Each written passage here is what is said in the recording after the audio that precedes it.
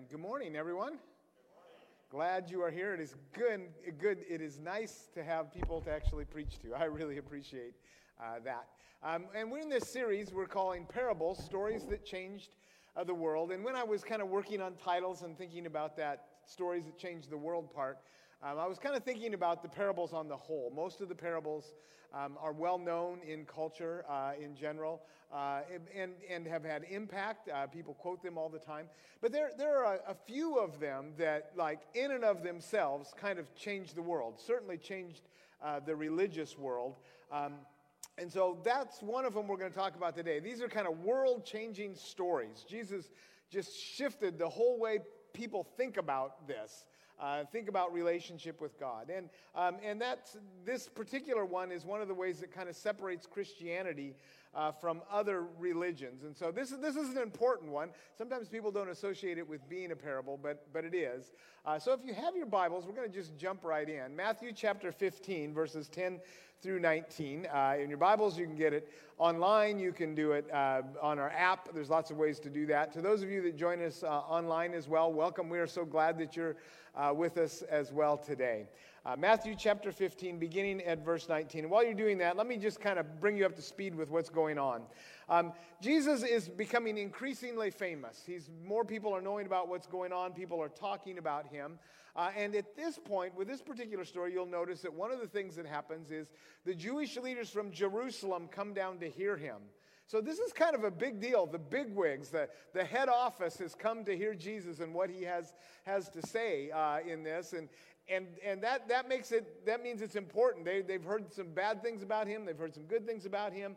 And so he's getting some attention. And the level of conflict is kind of rising between Jesus and the religious leaders. And the thing that's going on right here, just as we jump into it in a second here, is that the disciples have been accused of breaking the tradition of the elders. Say, tradition of the elders.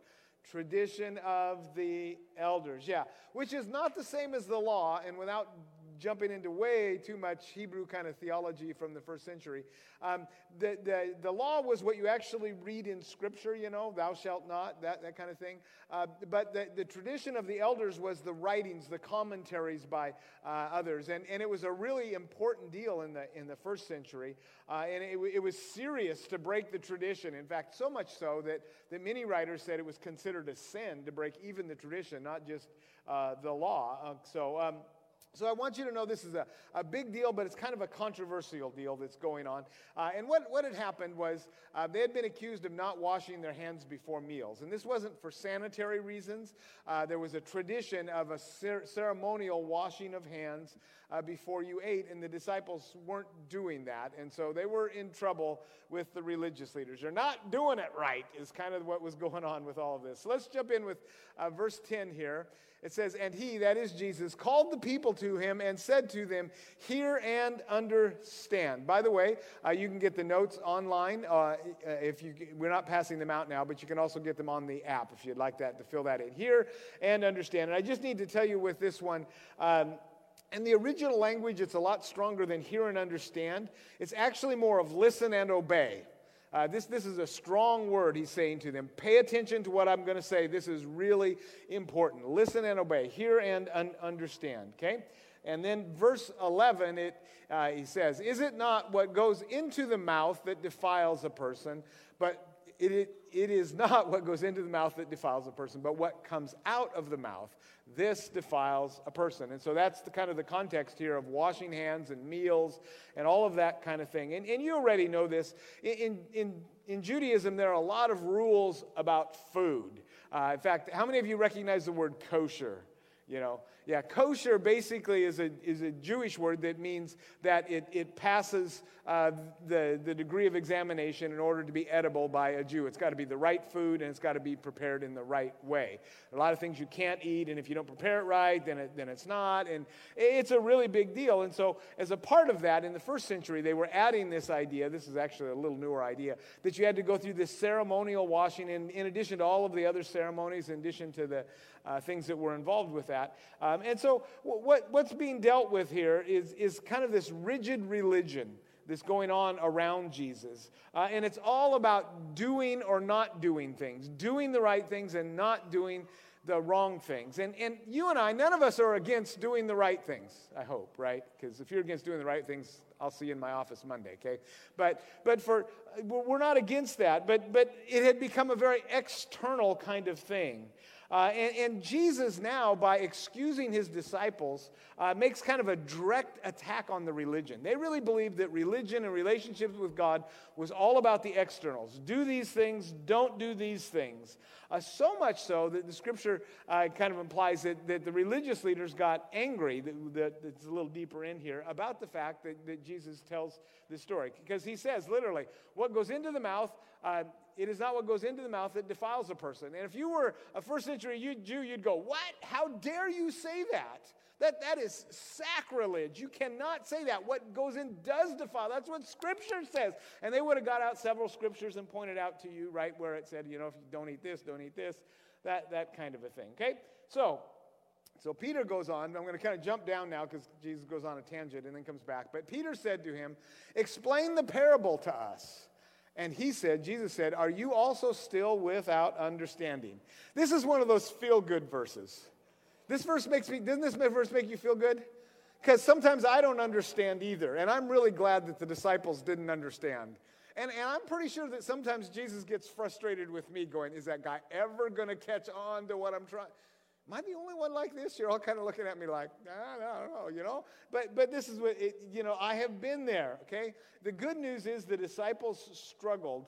And the better news is Jesus took the time to explain it to them. When you come with an open heart for what God wants, he will always be faithful to speak into that, into your life and into my life. And so this isn't really the point of the parable here, but I think this is so important because I meet so many people that struggle with this. And I want you to know, as a follower of Jesus Christ, you are going to fail in the process. You are not going to live up to the standard of Jesus. It's not going to work out. That's just going to be a part of it. The disciples, the very ones that eventually become the leaders of the church, Peter, who becomes the leader of the first century church, failed and struggled and didn't get it. And when you're there, good news, Jesus will take the time to pick you up. He may shake his head at you a little bit. You're like, but he will bring you along. Okay, so verse 17 then. Do you not see that whatever goes into the mouth passes through the stomach and is expelled? It's actually a little rougher in the original language. But here's what Jesus did. Jesus radically changes what is spiritual in this moment. Because up until this moment, what is spiritual is keeping the rules. Pleasing God, both big G and in other religions, small g, by doing the things that you're supposed to do and not doing the things that you're not supposed to do.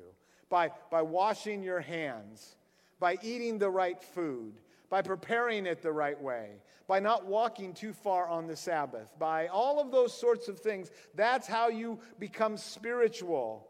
And Jesus just blows that whole thing up and says, do you not see that whatever goes into the mouth and passes into the stomach and is expelled, okay, that's not it. That's just biology. That's just the normal stuff of life. And there's another little sidetrack here that's kind of interesting when you talk to certain types of theologians that think about the long progress of thinking in the world. This opens the door to modern science in the Christian church because he separates biological function from spirituality. And all of a sudden you can study how that all works without worrying about losing your soul. Now, there have been people through the centuries that kind of rise up and say, you can't do that way, and that sort of thing. If you study church history, you'll see all this. But I think this is so cool. One of the cool things out of this passage is he literally separates science from spirituality. They're not in conflict with one another, okay? And then he goes on, verse 18, he says, but what comes out of the mouth proceeds from the heart, and this defiles a person. And so he gives to us here the explanation of what spirituality really is. True spirituality is not about what you eat and how you wash your hands and keeping all the traditions of the elders and not breaking all the rules of the church. True spirituality is about your heart. And I don't mean that thing that's pumping inside you. I mean, this larger thing. When I think of heart, when Scripture uses heart, it's bigger than that. It's the voice that is inside us, that we recognize when God is speaking and God is prompting and God is moving. Some would call it a conscience, and sometimes it certainly works like a conscience. But ultimately, it is the voice of your Creator. Let me say that again. It is the voice of your Creator. The one who knit you together in your mother's womb. The one who knew you all of your days from the beginning. The one who has watched over you and protected you.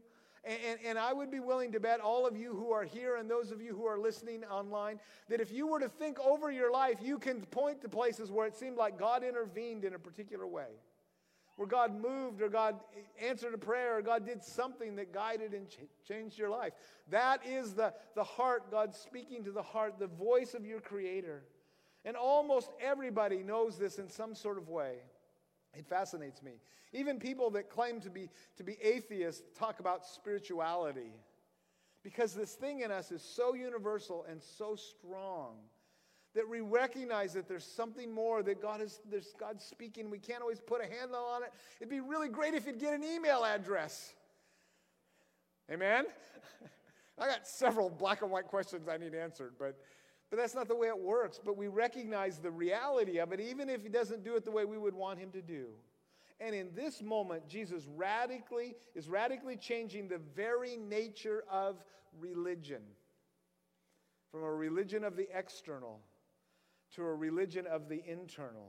Up until now, all about keeping the rules, and it didn't work out very well. And in fact, in almost every other religion, it's about keeping the rules or doing the right things and all of those sorts of things. And Jesus said, no, that's not it. So here's the reality of this, and this is why He talks about this heart connection and this mouth connection. It's this. What is in the heart will eventually be on your lips. What is in the heart, that's what Jesus is saying, will eventually be on your lips, whether you like it or not. I won't take a poll, but I'll start by confessing with me. There's been a time or two in my life when something slipped out at the wrong moment. No amens there. I heard one yes. Yeah, there's something about this. Jesus is describing the reality. And what He's saying in all of this is our words matter to God. How we talk to people, how we connect with people, how we encourage them, and not just the specific words, but the intent of the words and where we're going with the words. And I don't know, I think the times you're in always make Scripture come alive in different ways. But we just live in a time where there's so much mocking and belittling and making fun of people and putting people down and dehumanizing. And it's just kind of become rampant in our culture that it just wounds my soul as I hear people talk like that. And I don't mean just our politicians. I mean, you hear that everywhere. I hear people talk with one another like that. I hear people talk about one another like that. Anyone want to say amen there? You know, it's just everywhere. And it's kind of what I call the talk radio ethic. I mean, if you talk radio where they just kind of go off and they say all kinds of crazy sorts of things. Can I just warn you as a pastor? Be careful. Jesus meant what He said about words. He really, really did. And we mock and run down and belittle and gossip about and denigrate those who are made in Christ's image. That's sin. Just plain and simple sin. And it damages the other person. I'm a person of words, and so these resonate with me because these are the kinds of sins I will struggle with most often. And I have had times where things got out and it damaged relationships. It harmed connections in one another. And so there's this issue about our words. And not only that, not only does it harm the other person, can I just be frank as someone that's had to struggle with this sin? It damages you as well. A piece of your goodness is broken off when we talk about people like that. There's something that happens in us that just makes us less like Jesus. And I don't want anything in my life that makes me less like Jesus. In fact, here's the thing. Don't worry about the government listening to what you're saying. Worry that God's listening to what you're saying. And if you worry about what God's listening to, what you're saying, you're not going to have to worry about what the government is doing on that. So your words matter. And if they will eventually, whatever's in your heart will eventually come out of your mouth, okay? But more than just the words matter, he goes on to kind of list some stuff. So in verse 19 he says, for out of the heart, okay? Out of the heart. He is putting the place where the sin begins, where the thing goes wrong, where the damage to relationships happen, not in the external behavior, but in the heart. And then out of the heart comes the external behavior. So out of the heart come evil thoughts, murder, adultery, sexual immorality, theft, false witness or lying, slander. Slander is saying something that damages someone else, whether it's true or not, okay? So all of these come out of the heart. This is kind of a picture of what the corrupt heart looks like. You know, have you seen healthy hearts? They're all pink and, and they pump and all that. And then an unhealthy heart where it hasn't got enough blood and it's kind of ugly looking. And this is the ugly looking one. It is what I call the polluted heart. Say, polluted heart. Yeah, this is the heart that's just gone bad in so many ways. And so in some ways he's talking about this sin of inwardness, that all of these are selfish sins. John Wesley, one of the definitions of sin was sin is a bent towards self. It's a bent towards me, mine, do what's best for me, do what satisfies me, meet my needs in all of this. And all of those are about that. And so just to kind of put it in modern language, how we treat each other matters to God. How we treat each other matters to God a lot. Do you notice anything about that list of sins? All of them are horizontal sins. All of them are sins against other people. He doesn't even list in that list the sins against God. Murder, that's certainly a sin against somebody else. Adultery, sexual immorality, theft, false witness, slander, all of those are horizontal sins. God cares about how we treat each other. It matters to him, and what matters to God must matter to us. Amen? What matters to God must matter to us. Okay? So, then the question is, what is in the heart? What is in the heart? Not the question. What is in the heart will eventually come out as actions. Just like what is in the heart eventually comes out with the lips, it eventually comes out with actions. And this is one of those things where sometimes I wish I could illustrate from things I learn in my office, but I can't. But let me tell you, I have watched this process that has destroyed lives enough times to tell you, it always starts out small. It always starts out as a thought. One of the first things on that list was evil thoughts. It starts out something in the heart that's kind of hidden.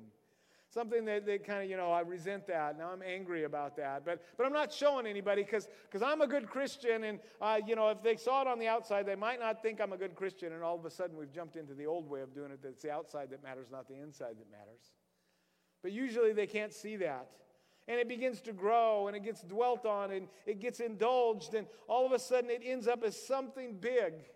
And they get caught. And one of the things that happens, and I have been people that have been caught in stuff that was life-changing for them. Almost always they say to me, how did this happen? And in that moment is not the time to speak truth to them. It's the time to give comfort and encourage them. But it happened because of the heart. It happened because something started and it grew. This is not my saying, but I have come to love this because I recognize the truth in it. Sin always takes you further than you want to go and costs you more than you want to pay. Sin always takes you further than you want to go and costs you more than you want to pay. Pastor, it was just a flirtation. I was just kind of attracted, and then it was just innocent talking back and forth, and we were spending time. We weren't doing anything wrong. We're just spending time together because we enjoyed each other's company, and my spouse was like, I don't know, da-da-da-da-da-da. And then I get the spouse that says, I just caught him or her, and it's over. It always takes you further than you want to go. and cost you more than you want to pay. That's what Jesus was talking about here.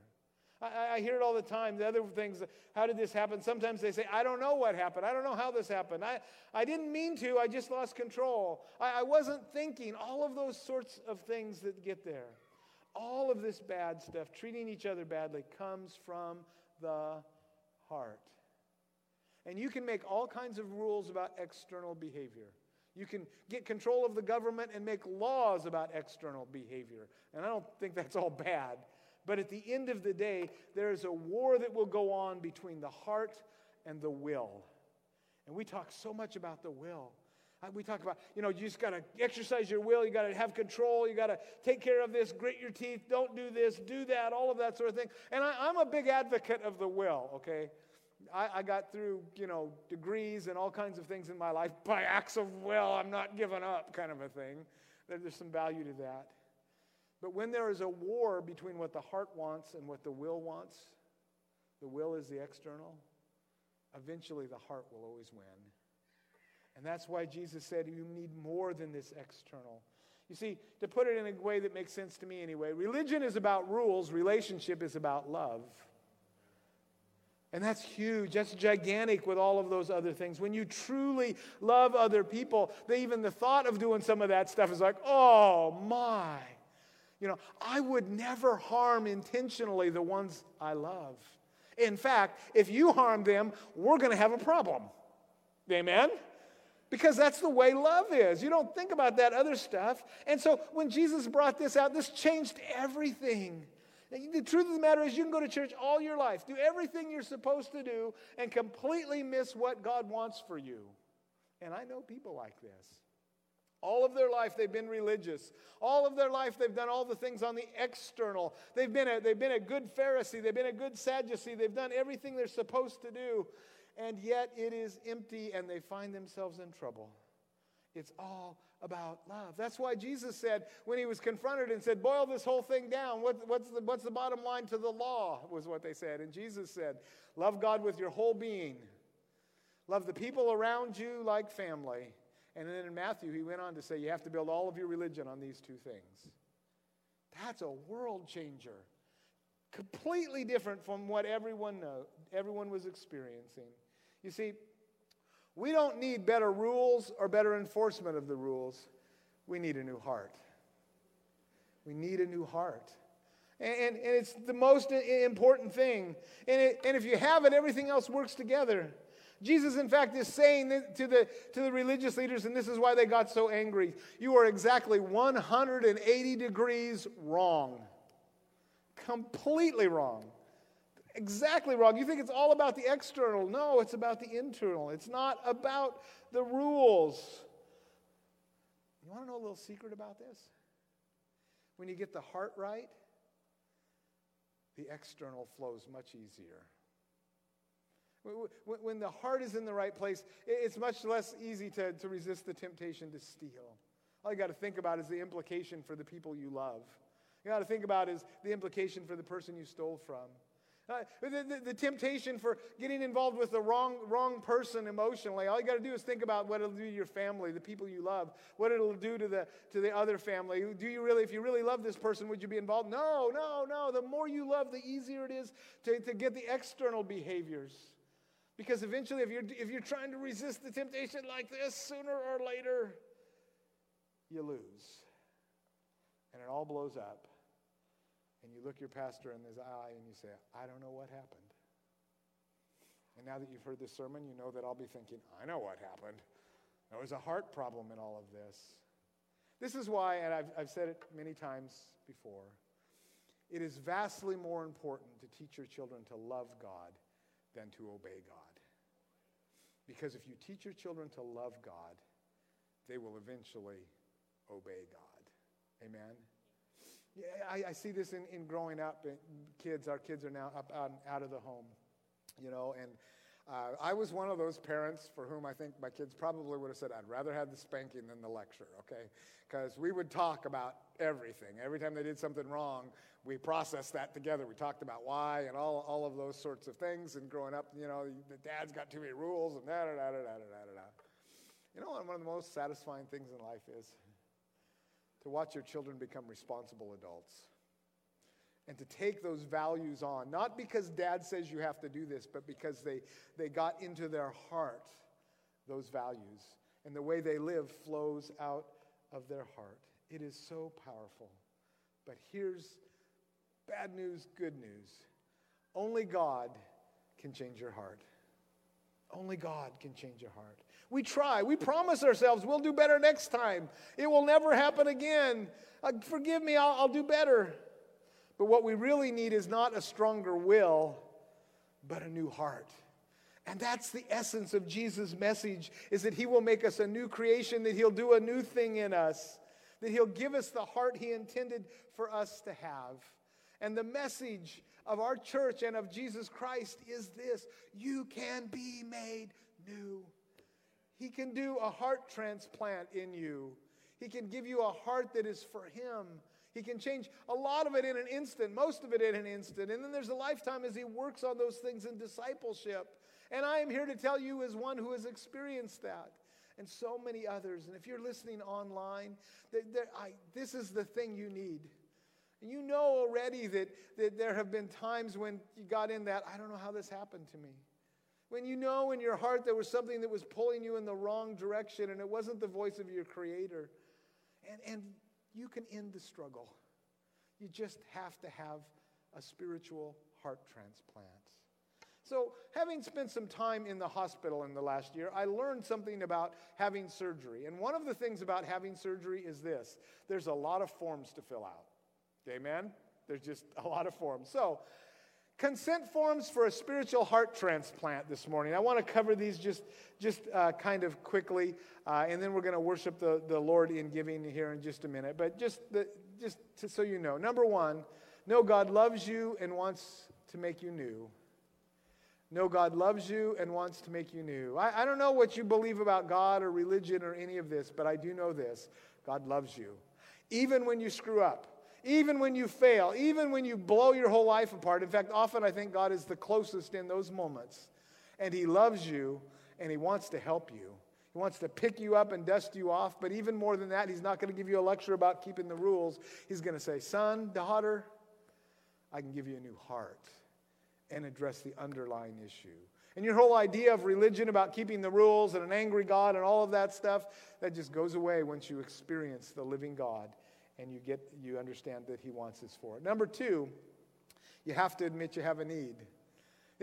I don't know if you know this, but when you get a surgery, you have to consent. There's a form that they sign. And usually they tell you all the bad things before you sign the form. This could result in this and this and this and this and this and this and this. And as someone that had to have cancer surgery, I just knew I had to have the surgery. I was going to be dead for sure, so I just didn't even listen. At the end, I said, okay, I signed right there on the thing. The good news is with God's surgery, there's no downside. There's no downside.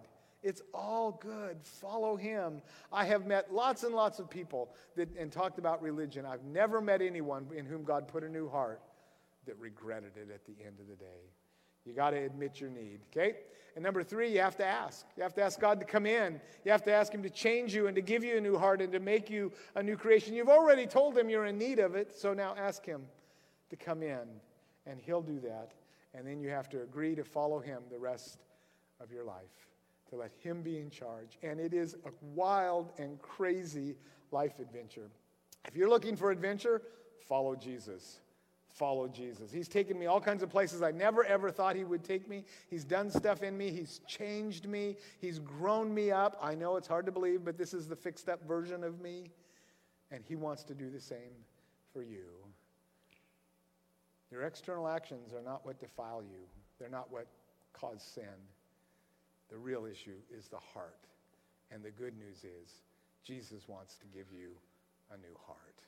Let me pray for us, and then if our musicians would come, we'll worship the Lord in giving. But I just really want to take a moment to pray. And if you recognize the need for a new heart, I invite you to walk through those steps. Embrace the fact that God wants it. Ask for it. Let him work in you through all of this. Admit your need and ask. Let's pray. Father God, Lord, what a revolutionary story this was, Lord. And I know for those who are already followers of you, it just kind of seems normal that it's the new heart. That's what it's all about. But when it was spoken back 2,000 years ago, it really was a revolution. They couldn't get their head around that, Father. And yet we're so thankful for it. And Lord, I know today that there are lots of people who are still in the old way. For them, religion is a certain set of do's and don'ts and ways of going about things. And they don't find that satisfying. And so, Father, I pray this morning for each one that you have spoken to about a new heart, the need for a different way. That right now, Father, that they would confess that they need you to put a new heart in them, Father. And that even beyond that, they would ask that right now, Father, if you're out there, just ask, say, Lord, come into my heart and change me and live with me. And that then, Father, they would offer to you that they will follow you the rest of their life. Father, I just pray that if they've done that you would bring into their life a follower of you that they can share this with, Father, and that they can know what it is to be forgiven, Father, and they can begin to get into your word and talk with other Christians, Father, and that they can find a church and get baptized, Lord, like we're going to do next service. I just pray, Father, your blessing upon them. And then, Father, I pray your blessing upon all of us that have been walking with you a long time, and sometimes in that walk things begin to get out. Anger or bitterness kind of gets a foothold. Father, forgive us. Clean us up again, Lord. Get us back on the path. Maybe be careful about the words that we use when we talk about anyone that's created in your image, Father. And maybe be careful about our actions, Father, and take the exit ramp quickly if you speak to us. And Father, most of all, we just love you. Thank you, Father, that you are all about us loving you and you loving us and us loving one another. And we just ask this in Jesus' name. Amen. We're going to continue to worship the Lord in giving this morning. Woo! Yes, thank you. So a couple of ways to do that, whether you're here. We're not passing offering plates anymore. So you can go online to our webpage, generationscommunity.org, and on the right-hand side, there's a give button, and that's a really easy way to do it. You can also get the Generations Community app, and you can give on there. There's a place where you can give on there as well, and there's a lot of other stuff on that app. You can also text GIVE 784 to 77977. If you're really cool, this is the way you do it. Give 784 to 77977. This isn't the way I do it. Or you can just send a check into Generations Community, P.O. Box 1654, Marysville, Washington, 98270, and our P.O. Box is very secure. And for those of you who are here, in addition to all of that, right in the back, there's a couple of black boxes. We haven't got them really marked yet, but you can put a check in there as well. And so as we worship the Lord in giving, let's also worship the Lord in song. Amen. Would you stand with me? Receive now God's benediction from Hebrews 12. It's kind of this whole series. Therefore, since we are surrounded by such a great cloud of witnesses, let us throw off everything that hinders and sin that so easily entangles, and let us run with perseverance the race marked out for us, fixing our eyes on Jesus, the pioneer and perfecter of our faith. For the joy set before him, he endured the cross, scorning its shame, and sat down at the right hand of the throne of God. Consider him who endured such opposition from sinners, so that you will not grow weary and lose heart. And all God's people said, God loves you. I love you. Go and love each other.